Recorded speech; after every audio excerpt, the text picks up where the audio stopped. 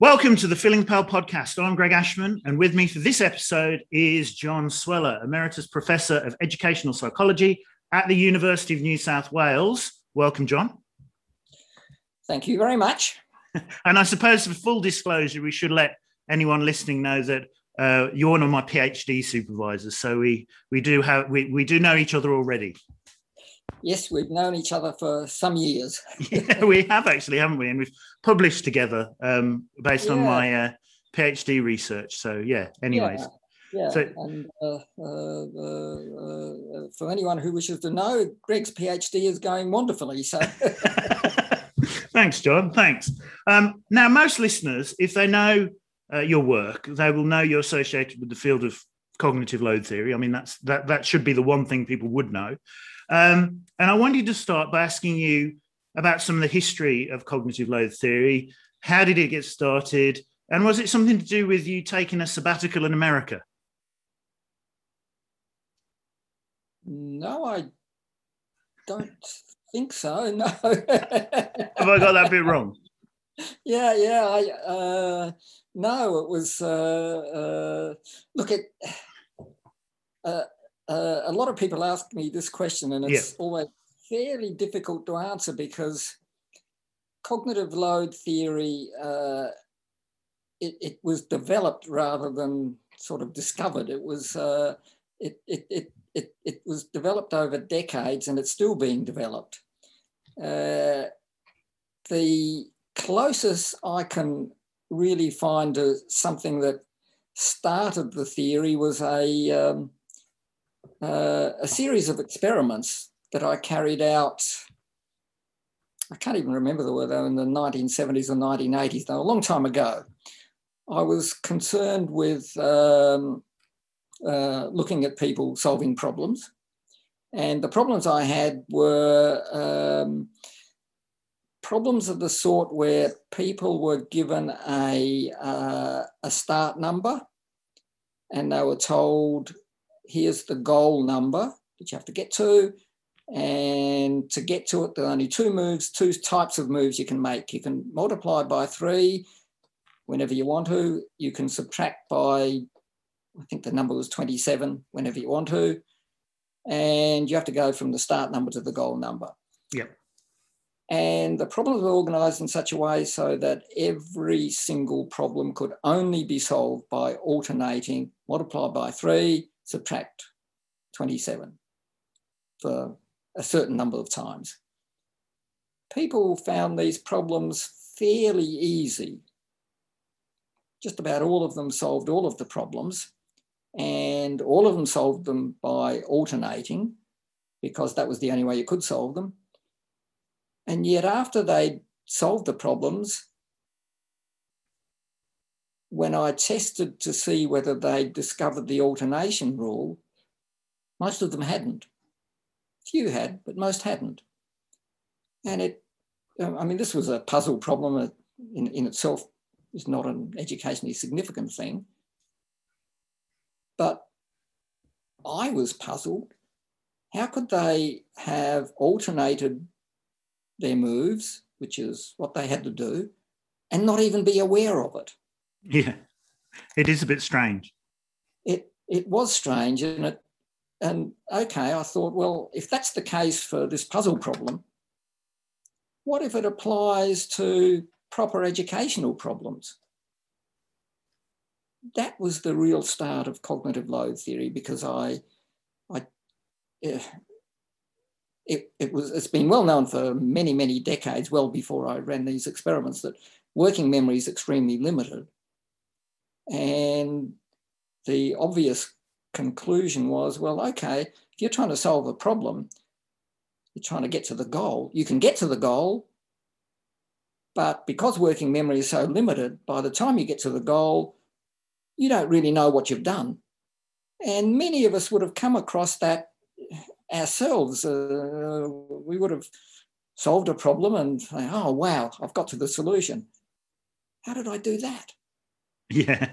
It's not something totally unknown. You know, most people know about it, and that was probably, as far as I can find a start to cognitive load theory, that was probably the beginning. So the idea, we'd explain that, we'd say, well, there was enough sort of working memory to solve the problem, but there wasn't any left over to sort of notice the pattern.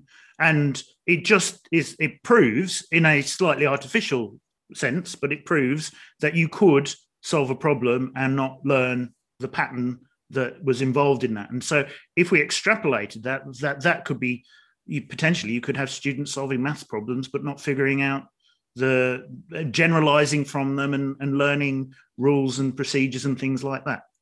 Exactly. And the whole point in a classroom of giving somebody a problem to solve, unless it's a test, the whole purpose is, okay, they're going to learn something. And it was obvious, extremely obvious in the case of those particular problems. Look, if I wanted to teach them how to alternate, I don't have to give them a problem to solve. I shouldn't tell them, look, to solve this problem, you alternate all the way through, and they could solve any problem, no matter how many moves it was. Yeah. And some of these people, I gave them 16 problems to solve. And they solved all of them, and they didn't know they solved them by alternation. Yeah.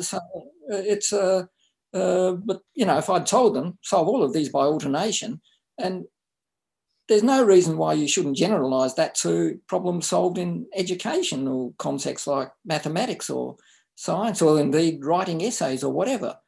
You may be able to solve the problem. Doesn't mean you've learned. And the whole point of giving problems to people in an educational context is they're going to learn something. There may be better ways of learning.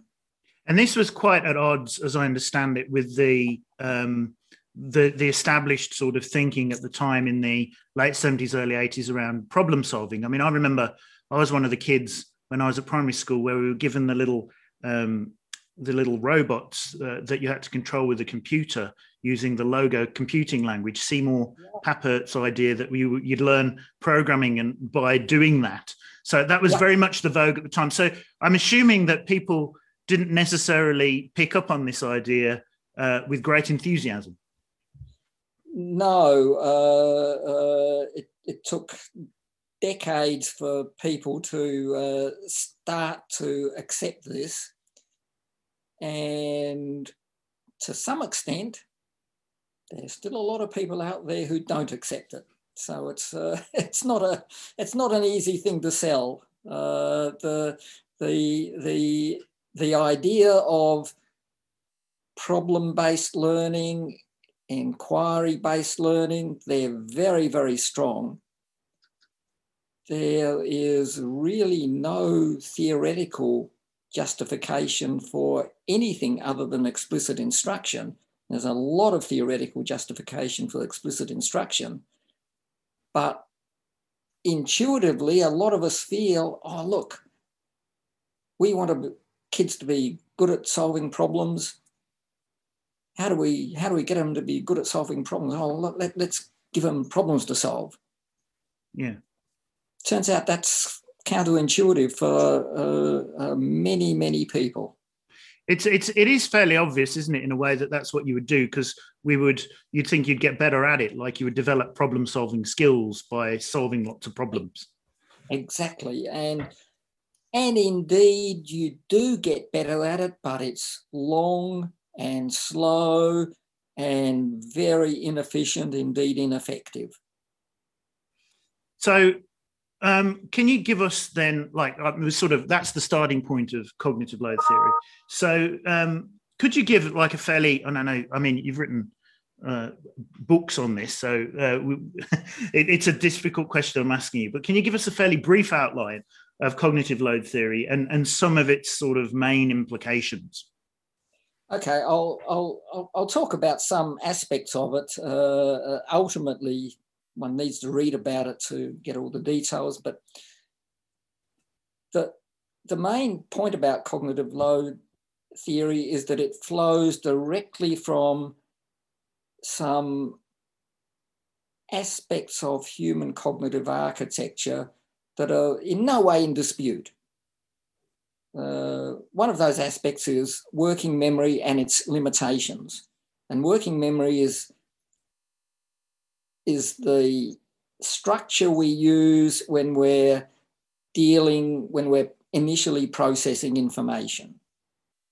And it is well known and has been well known since the 1950s or before that working memory is extremely limited in capacity, can hold very little information, extremely limited in duration, material stays in working memory for no more than about 20 seconds unless you keep rehearsing it. So that's the first thing. Yeah. Once information is processed, it can go into long-term memory, and long-term memory, it's permanent memory. And the importance of long-term memory is it has no limitations. There are no limitations of capacity that we know of, no limitations of duration that we know of. Once something is in long-term memory, once it's been processed and organised and stored in long-term memory, it can go back into working memory, and the limitations of working memory disappear at that point. Yeah. Okay? The limitations of working memory that I mentioned before only occur for novel information. And of course, in an education context, that's absolutely critical because the students are getting novel information all the time. That's the whole purpose of education. But once information is stored in long-term memory, it can be brought back into working memory, and there are no limitations of working memory when it's dealing with information from long-term memory. That provides us with the justification for education. We are transformed once we have a lot of information in long-term memory. We can do things we couldn't dream of doing beforehand. It means that the purpose of education is to allow people to store lots and lots of information in long-term memory, because it's that transforms them. It's that allows them to function in a way that we know education allows you to function. Yeah. So that's the basic structure. It's much more than that, and we may be able to touch on some of it later on. What does that mean for instructional procedures? Well, we've generated a huge range of instructional effects. I'm not going to talk about all of them, but going back to what we were saying right at the beginning, one of the effects is the worked example effect. Yeah. Instead of having somebody solve a problem, which places a heavy load on working memory, give them a worked example. Give them the problem, demonstrate its solution, the details of the solution, and tell them, okay, study this solution. Rather than solve the problem, study this solution. And there have been dozens, possibly hundreds, I don't know, there have been many, many experiments demonstrating the worked example effect for complicated information. If you show somebody a worked example, compare that to an equivalent group of people who solved the equivalent problem, then give everybody a problem-solving test. Give them problems to solve. The result, people who've been shown worked examples are better at solving problems than people who have actually solved the problems. And the question I get a lot, and it feels intuitive, but some people say, yeah, well, okay, so it might be less efficient to learn by solving problems. It might be more efficient to learn from worked examples, but don't you somehow learn it better if you figure it out for yourself? Yeah, you'd think so, wouldn't you? But yeah, the answer is no. The answer is no. We simply cannot find any evidence that figuring out a complex problem by yourself, it gives you a great feeling, you know, you've done all that work and, I finally got a solution. Yeah. But when you test people afterwards, At best, you'll get no difference. At worst, you'll get the person who was shown how to solve it, they do much better because more has gone into long-term memory. In other words, if somebody is better at doing something, it's because there's more information in long-term memory. You get more information in long-term memory by studying somebody's solution than you do by working it out yourself. And you probably get possibly a more robust understanding, because if you work something out for yourself, I mean, I gave the example in a talk a while back of figuring out how to replace the flush in my toilet. So I had to figure out how to because I had got this terrible diagram that came with it from Bunnings, and I basically had to figure it out myself. I spent the next week wondering whether the toilet was going to flood. I didn't feel like I'd understood it particularly well, even though I managed to figure it out. And I'd probably have benefited from an expert explaining to me exactly why this had to go there and that had to do that. Precisely. And humans have evolved, and we're one of the very few species on Earth who have evolved to obtain information from each other. We're really, really good at it. Setting up an education system where we don't obtain information from an expert, a teacher, in other words, based on what we know about human cognitive architecture, is just silly. Doesn't make any sense. One thing on the human cognitive architecture. So I get obviously I write about cognitive load theory a lot, so I get a lot of the queries and questions. So that's where some of this is probably going to go. But one of the things people say to me is, "Oh, yeah, but working memory, long-term memory, that's too simple. What about sensory buffers? What about the fact that you could have?" Some people say that there's like a working long-term or long-term working memory or something, and I say to them, well, okay, like the point is not that this is a full and accurate description of everything. The point is that it's the working memory, long-term memory model is a model. It's not supposed to fully and accurately represent every aspect of the human mind, but it's a model that is sufficient for making predictions about doing, and then you can do the experiments and you can see whether the predictions hold or not. And I just wondered if you had any thoughts on that. Yeah, no, that's quite so. There's never been any suggestion that working memory and long-term memory comprise the sum total of the human cognitive system. We've extracted those particular structures and the intricate relations between them. The relations between them are really clever. We've extracted those because they're relevant to instruction. Now, is sensory memory part of the human cognitive system? Of course it is. Is it relevant to instruction? Well, I can't find any relevance. If somebody demonstrates that it's relevant, terrific. I've no problem with that at all.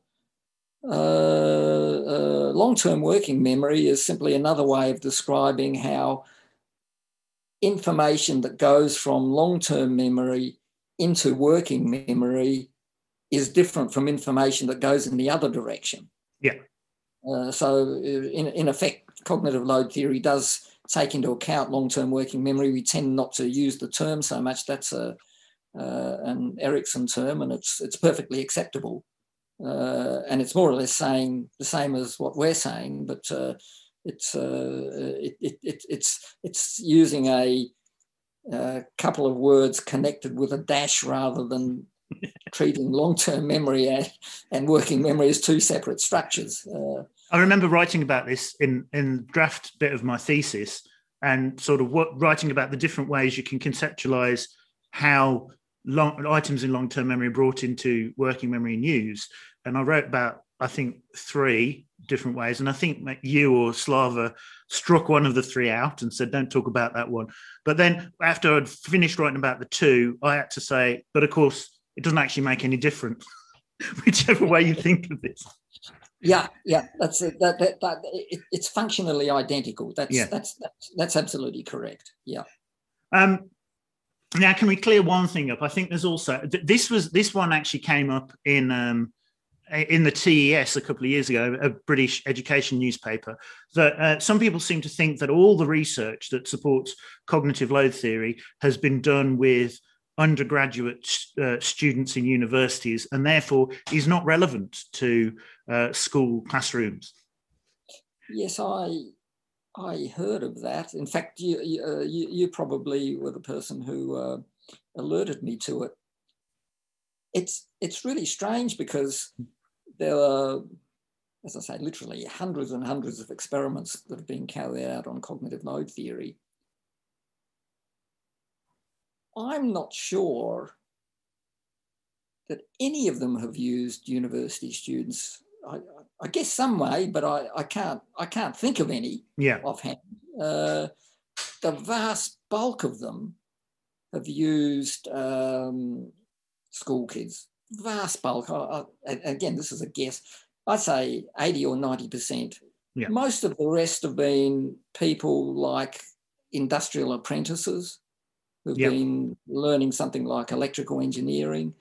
Some people have done, some people have done experiments on cognitive load theory using medical students, and obviously they're undergraduates. It would be a few percent. I have no idea where this came from. No idea. I wonder whether it's a lot of my hypothesis is that a lot of the testing effect, we call it, what do we call it now? Retrieval practice. A lot of the retrieval practice research was done with undergraduates, I think. And again, maybe that's a misconception as well. But I wonder whether people are conflating the two. Possibly, although the people who seem to think there were one or two names that were given to me who thought most of it was done with undergraduates.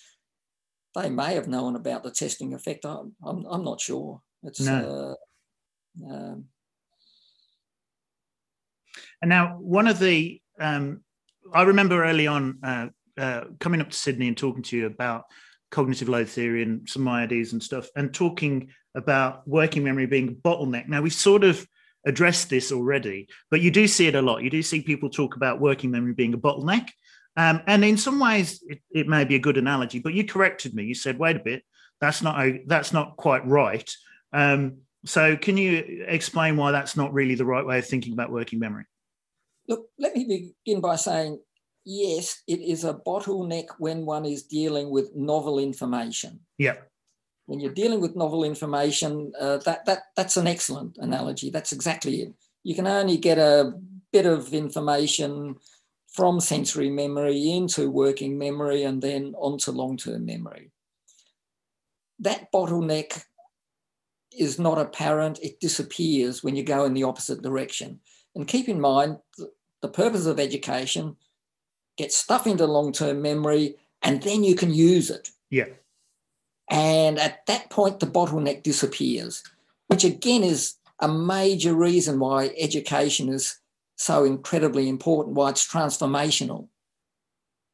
Because we can do things easily, in some ways almost unconsciously, once we've got proper stored information in long-term memory. It changes us. And education changes us, and it changes us because working memory no longer has those constraints. Yeah. One of some people who are skeptical about cognitive load theory will point to Geary's theory of evolutionary educational psychology, which is seen as foundational to cognitive load theory. So can we just unpack that a bit before we talk about what potential criticisms might be? What is Geary's theory, and how does it relate to cognitive load theory? Like, what are the implications for the theory? Okay. The main aspects of Geary's theory that are relevant to cognitive load theory and instruction, the main aspect is his distinction between what he calls biologically primary knowledge, and biologically primary knowledge is knowledge we have evolved to acquire. In other words, we don't have to be taught biologically primary knowledge. We will automatically pick it up in normal life. Biologically secondary knowledge is knowledge we can acquire, and that might be important to us for cultural reasons, but we won't acquire it unconsciously, automatically, easily. We have to work on it. And we invented schools to deal with biologically secondary knowledge. And because of that distinction, we can see that cognitive load theory basically applies to biologically secondary knowledge. It doesn't apply to biologically primary knowledge. In other words, that working memory, long-term memory, cognitive architecture that I talked about earlier, and the relations between the two, that applies to biologically secondary information. It doesn't apply to biologically primary information. And for that reason, we need that distinction. So biologically primary information can just go straight into long-term memory without the working memory constraints. Pretty much, yeah. As far as we know, it's information we just acquire automatically. We don't have to consciously think about it or learn it or have it presented to us. Just living in a normal society, we'll pick it up. And the sorts of things we're talking about are learning your mother tongue, maybe navigating your local area, that sort of thing. Knowing how to navigate. Yeah. Whether your local area is a suburban area or a city or a forest, you have to learn that local area, but you'll automatically navigate it.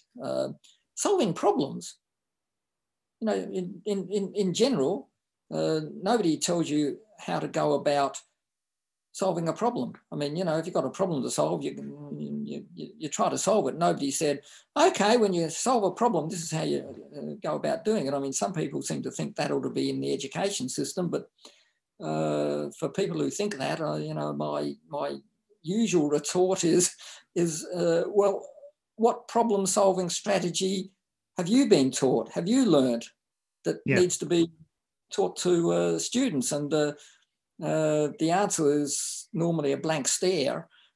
And of course, if you can't describe the problem-solving strategies that you use, how are you going to teach them? What about this challenge, say?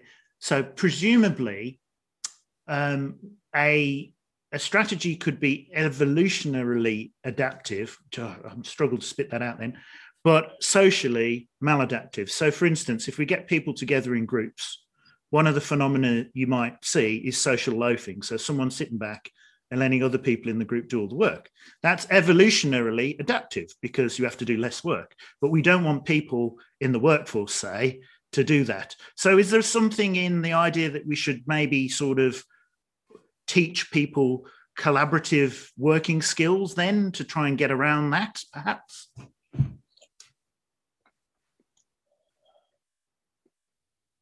That's a good question. My guess is no. What you do need is some structures which ensure that people don't loaf. Yeah. And that's easily done. You put in structures to make sure people don't loaf. But you don't have to teach people how to collaborate. I mean, again, if somebody comes to me and says, "Oh, look, we need these enormous modules in education which teach people how to collaborate. The obvious answer is, okay, how do you collaborate? Because, we all collaborate. Yeah. It's a part of human nature, hence biologically primary. And because we all collaborate, it's impossible to find a strategy that you can teach people and say, right, this is how you collaborate. At least not one that isn't self-evident. Yeah. Yeah, like taking in turns and things like that, I suppose. I suppose you do that with little kids in prep, maybe, but then what you're doing, I suppose, is you're socialising them perhaps into a particular culture. I don't know. Yeah, that's right. When you're in a classroom, this is how you've got to behave. It's So, okay. So here's another one to throw in there. So we've got this categorization of biologically primary and biologically secondary. And what people say to me is that there's lots of things that you can't easily say is one thing or the other. So, for instance, running presumably is biologically primary because we all learn to run. But elite runners will have a coach that will teach them aspects of running. So doesn't this point to the idea that running sits across the two categories? No, because they're two different things. We're not taught how to run, as you indicate, so it's biologically primary. If we want to learn how to win a race, that's something else. You need a coach for that. You need a coach who says, look, when you're running a race, this is the best way of winning it. I don't know the details because I don't run races very often.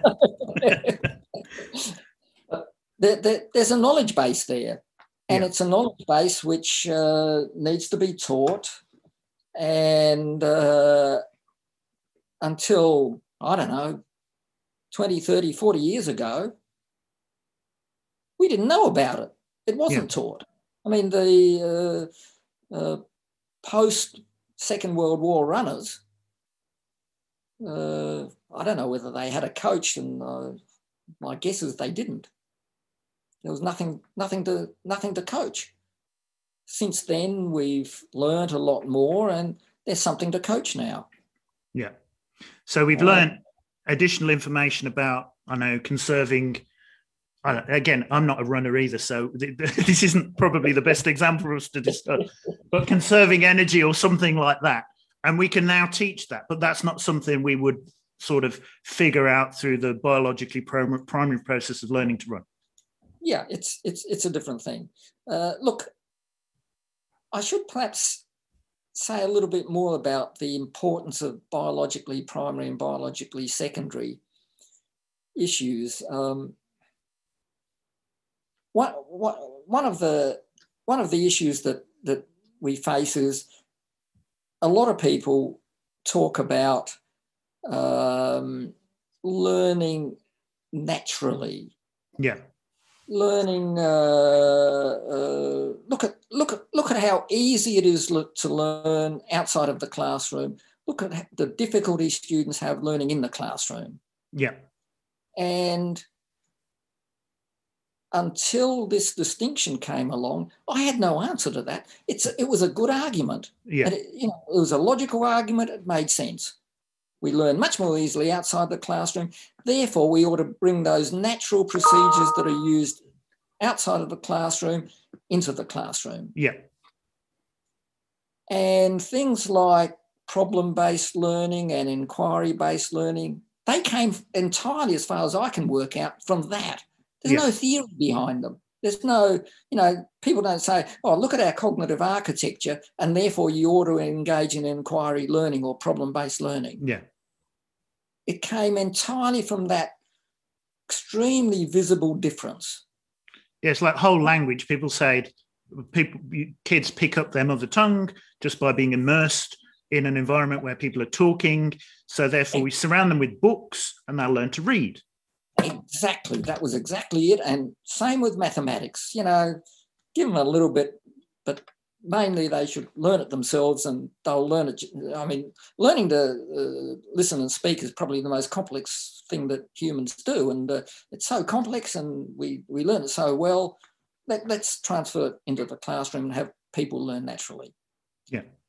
And I had no answer to that.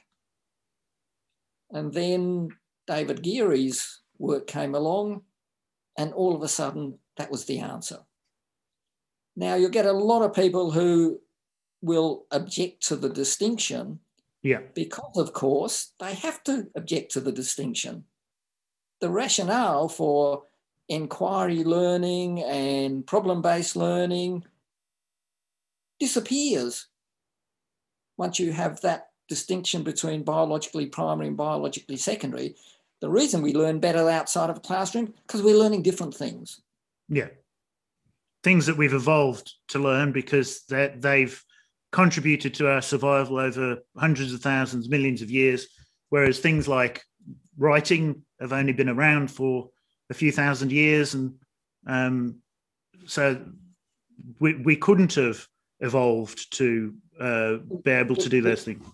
We haven't evolved to do those things. And you can see the difference until very recently, 100, 150 years ago, the vast majority of people couldn't read and write. Yeah. Despite the fact that writing had been around, as you said, for thousands of years, didn't mean that people could read and write. A very small number of people could read and write. Most of them didn't. We had to set up modern education systems. You don't have to set up modern education systems to have people listening and speaking. Yeah. So there's that difference.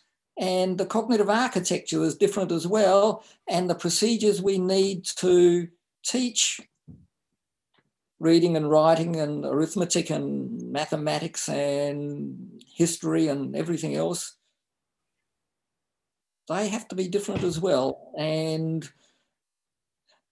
as I say, I can understand why people object to that distinction because it utterly eliminates something which until very recently was the full rationale and the only rationale that I can make out for the difference between for the emphasis that people put on inquiry-based and problem-based learning and teaching critical thinking and all that.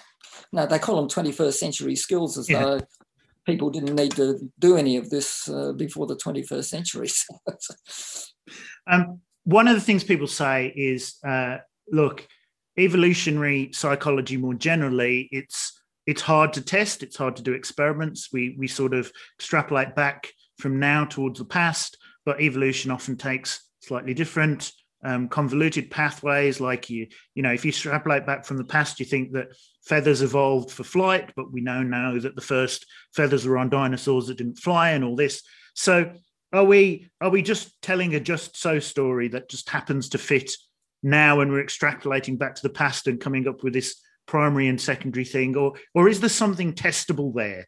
Are we going to be able to test Geary's theory?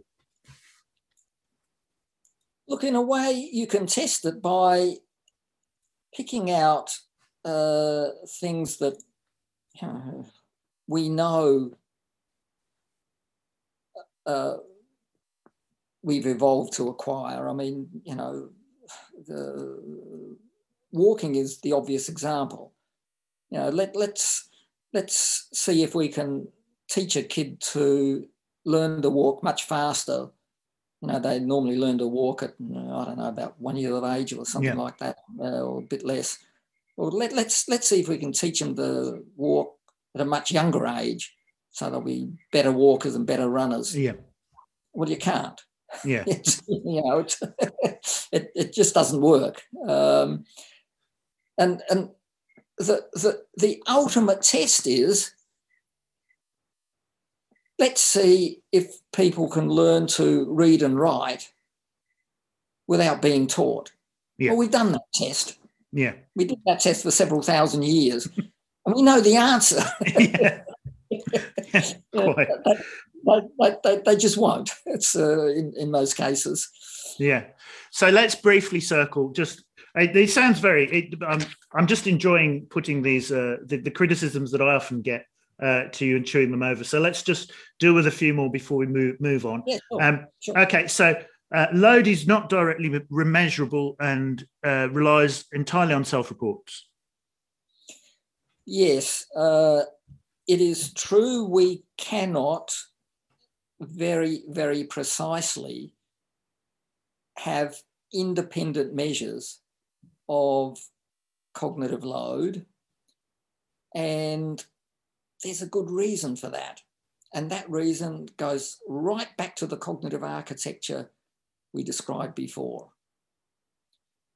If we want to measure how much information somebody is processing, or what sort of a load it's imposing, what sort of load that information is imposing, we can use bits and bytes and all sorts of complicated procedures which will tell us something about that information. But those calculations will tell us absolutely nothing about what's in somebody's long-term memory. Yeah. And that is critical because it changes everything. Yeah. Something which I may find incredibly difficult, imposing an immense cognitive load, you may be able to deal with immediately and almost without thought. Yeah. Because it's in long-term memory. So in order to measure the cognitive load, the two things you have to measure simultaneously. You have to measure the characteristics of the information, yeah, and you have to measure what's in the receiver's long-term memory, the learner's long-term memory. You have to measure those simultaneously. And the second one especially is difficult to do. We can give tests, and we do give tests, and some of those tests are incredibly important, and in effect we're measuring what's in long-term memory through those tests. But it's difficult to get a precise measure. We can get a rough measure. Yeah. That's easy to do. And we can look at the extremes. You know, something's very low in cognitive load and something's very high in cognitive load. That's obvious. Do we have a precise measure? No, we don't. So when we have two very close measures of cognitive load, no, we don't have a measure. I think some people would like to be able to put subjects in a brain scanner and say, oh, well, look, this blood flow means that the working memory is at this level, but we don't even really know where it is, do we? Like, I mean, it's a model, but we couldn't say this is the bit of the brain where this thing is being processed. Yeah. Working memory, as far as we know, is not really a structure. Yeah, it's a procedure. Yeah, a procedure that's going on in the brain, and excuse me, it may well be that in due course people work out the details of that procedure, but despite all the emphasis on neuropsychology these days, we've got a long way to go. Okay, so some of the others, the germane load controversy, that I think we're a bit past that, but some people still bring it up. So that's the idea that germane load made the theory falsifiable. Unfalsifiable. Unfalsifiable. They may well be right, but it doesn't matter. I've defined germane load differently, and to some extent really don't use it. And the reason for not using it is that there's a lot of those. The ultimate purpose of cognitive load theory is to generate cognitive load effects. Yeah. Instructional procedures, to generate instructional procedures. And the other two types of load are extraneous cognitive load and intrinsic cognitive load. We've got several effects which are due to intrinsic cognitive load, so we need intrinsic cognitive load. Most of the effects are extraneous cognitive load, so we obviously need that. There's not a single effect based on germane cognitive load. Yeah.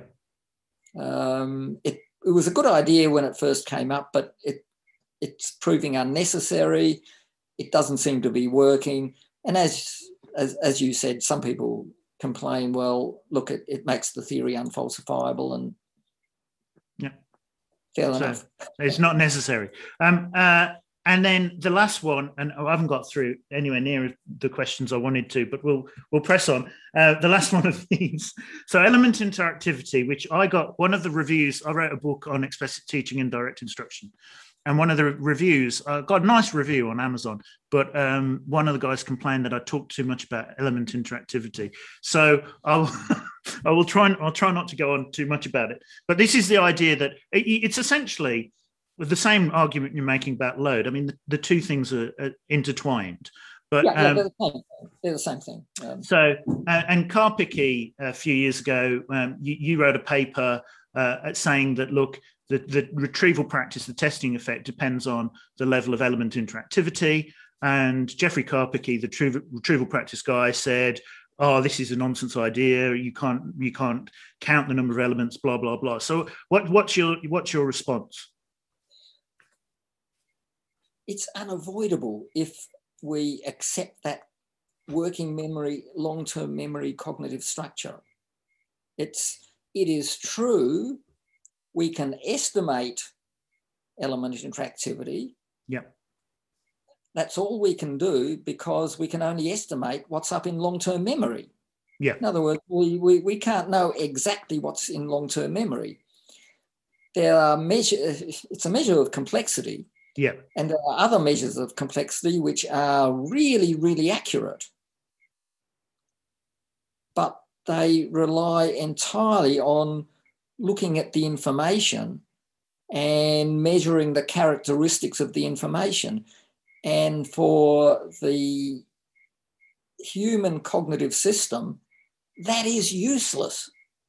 That is useless. And I think a lot of people, in my experience, a lot of people think that element interactivity really is just a measure of the complexity of the instructional materials. And I think there's a misconception that they don't realize that like if you've got a schema, I know you don't tend to use the word schema so much anymore, but you've got a schema that you can activate in working memory. So 3x equals 18. And me as a maths teacher, I'll say, okay, x is 6. But someone that I've just activated the whole thing and I've done it like that. And the number of elements I've got to process in my working memory is, well, 1, I suppose, because it's just that one thing. But for someone who is learning that, and maybe isn't even certain about equivalence, what the equals means, there's a lot more to process. There are many, many elements. And that's really the point I made before about, a novice and an expert. For a novice, material may be really high in element interactivity. Can we measure it precisely? No. For an expert, it may be very low in element interactivity. We probably can't measure that terribly accurately either. But at the extremes, we know, it's really obvious that if something is very high in element interactivity, and you get different experimental results. In other words, instruction is different when element interactivity is high as opposed to when it's low. And the whole reason for using the term element interactivity rather than using the term complexity was because we needed to bring in knowledge in long-term memory. It is unavoidable. It's part of human cognitive architecture. And sure, element interactivity is a theoretical construct. It's not one that we can precisely measure. It's not the first scientific construct that we can't precisely measure. Yeah. We sometimes need them. Yeah. And it for anyone who knows human cognitive architecture, it's obvious we have to have something. We either have element interactivity or something very much like it. And the final point to make, I suppose, the other bit of confusion, it's element interactivity. So I think with Chen and Slava and yourself in a paper, you made the point about the periodic table, that it would be really hard to sit down and learn all the symbols for all the elements of the periodic table. It's a challenging task, but that doesn't mean the element interactivity is high, because you could learn each discrete symbol on its own within the constraints of working memory, because they don't interact with each other. And so that interactivity, like when my 3x equals 18 example, the 3, the x, the equals, and the 18, they all have a relationship to each other. Yeah, exactly. And that's right. For many years now, I keep emphasising, having difficulty getting across nevertheless, but I keep emphasising there's a difference between difficulty and element interactivity. It is true if element interactivity goes up, difficulty goes up, but difficulty can go up without element interactivity changing at all. Yeah. The example the periodic table example is an obvious one, but possibly learning the, let's say, nouns of a second language as an adult. There are thousands of them. Yeah. And that's an immensely difficult task. Is element interactivity high? No. You can learn the translation of the word dog and ignore that when you're learning the translation of the word cat. It's they don't interact. And another example where we might think something's relatively simple, but it's actually got quite high element interactivity is how we teach kids to write paragraphs. So you might have we've got a topic sentence that introduces it, and then we've got, depending on exactly what you're trying to do, we then support it with some evidence, and we support it with some more evidence. But actually all those things then relate to each other. So you've got to keep them all in mind at the same time in order to be able to complete that task. Yeah. In fact, writing anything, one of the difficulties I have reading work from some students is all the information's there, but it's not connected up. It's like a whole series of unrelated, it's like a list. An essay or a paragraph or an essay is not a list. Yeah. And connecting it up can be, it's a learnt skill, and it can be fairly difficult. Okay, so we're rapidly running out of time, and I wanted to ask you lots about general purpose skills, but we won't. We'll just maybe you can come on the podcast again if you feel so inclined. We've both been commenting on the draft Australian curriculum and the rather disturbing emphasis in the maths curriculum on problem solving and the science curriculum on learning through inquiry. Now, one of the arguments that's been put to me on the maths one is I've pointed to the research, your research and various other people, Dan Willingham, that there are no sort of general purpose problem solving skills, no general purpose critical thinking skills.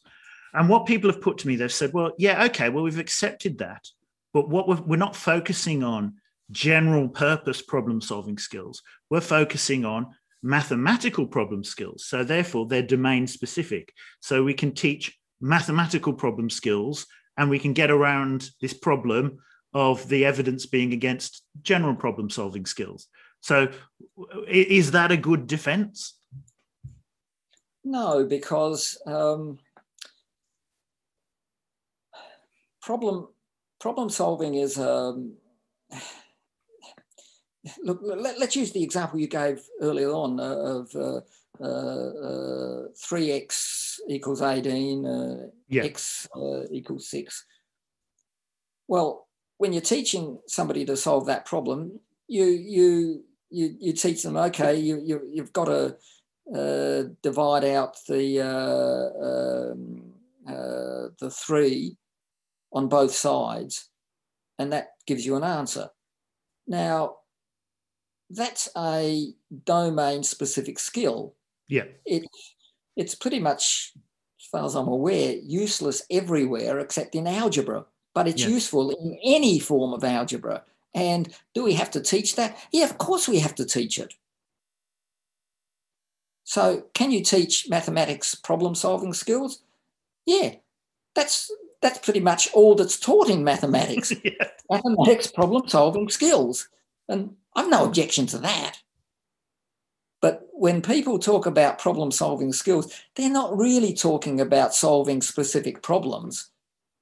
The term isn't used so much now, but 10 to 15, 20 years ago, people used to say in a derogatory tone, oh, no, they're just routine problems. Yeah. Yeah, we don't want to teach routine problems. We want to teach people to be creative. Yeah. And that's the objection. Now, if the curriculum, the new curriculum really is just talking about domain-specific mathematical problem-solving skills, I have no objection to that. Whether anybody can read that curriculum and get that interpretation, that's another issue, because not the interpretation I got. No, and it's got things in like, it's just quite bizarre. Like there's mathematizing, right? Is this thing that, and I'm not sure. It's not entirely clear what that is, but it's sitting in there, and it involves things like making choices and visualizing. And you think, well, but making choices. How do you teach someone to make choices? I get it's not like completely general, it's in the domain of mathematics, but a choice you're going to make in this type of maths problem would be a very different choice than you're going to make it, like you can only teach it in the specifics. Yeah. Look, they are clearly at that point saying we are going to teach people the general skill of making choices. Yeah. That's what they may claim they're not talking about that, but they are. And if they're not if they're talking about a general skill, and I can't see how else you can think about it. If they're talking about a general skill, the first question to ask them is pretty much the question we talked about earlier. What general choice skills do you use? Describe them. If you can't describe them, how in the world are we going to teach them? The curriculum doesn't describe them. No. And it's not described anywhere else. And do humans have to make choices? Yeah, we have to make choices, and it's a biologically primary characteristic. And that biologically primary characteristic is unteachable. We make choices. Some people make good choices because they've got a lot of domain knowledge. Yep. Other people make bad choices. Yeah, it's almost a strange thing to even talk about, isn't it? But it's sitting there. I suppose the theory is that by getting kids to make choices in mathematical problems, they will get better in some way at making choices in mathematical problems. It's going right back to the start. We're circling all the way back to the idea that problem solving makes you better at problem solving. Yeah, exactly. And look, if somebody really believes that, and that idea has been around for at least 100 years and probably longer, run a randomized controlled experiment. Give one group of students making choices, strategy, and whatever that might be. Yeah. Don't do that for another group of students. See if you can find any difference on totally novel problems in their ability to make choices. I can guarantee there will be no difference, and there is no difference. Look, John, we're out of time. I really appreciate talking to you. As I said, it'd be good to chat again because there's so much that I didn't actually get to that I wanted to talk about. And I think that the people listening will be really interested in the discussion. So thank you. Thank you very much. And thanks for your great questions. Cheers.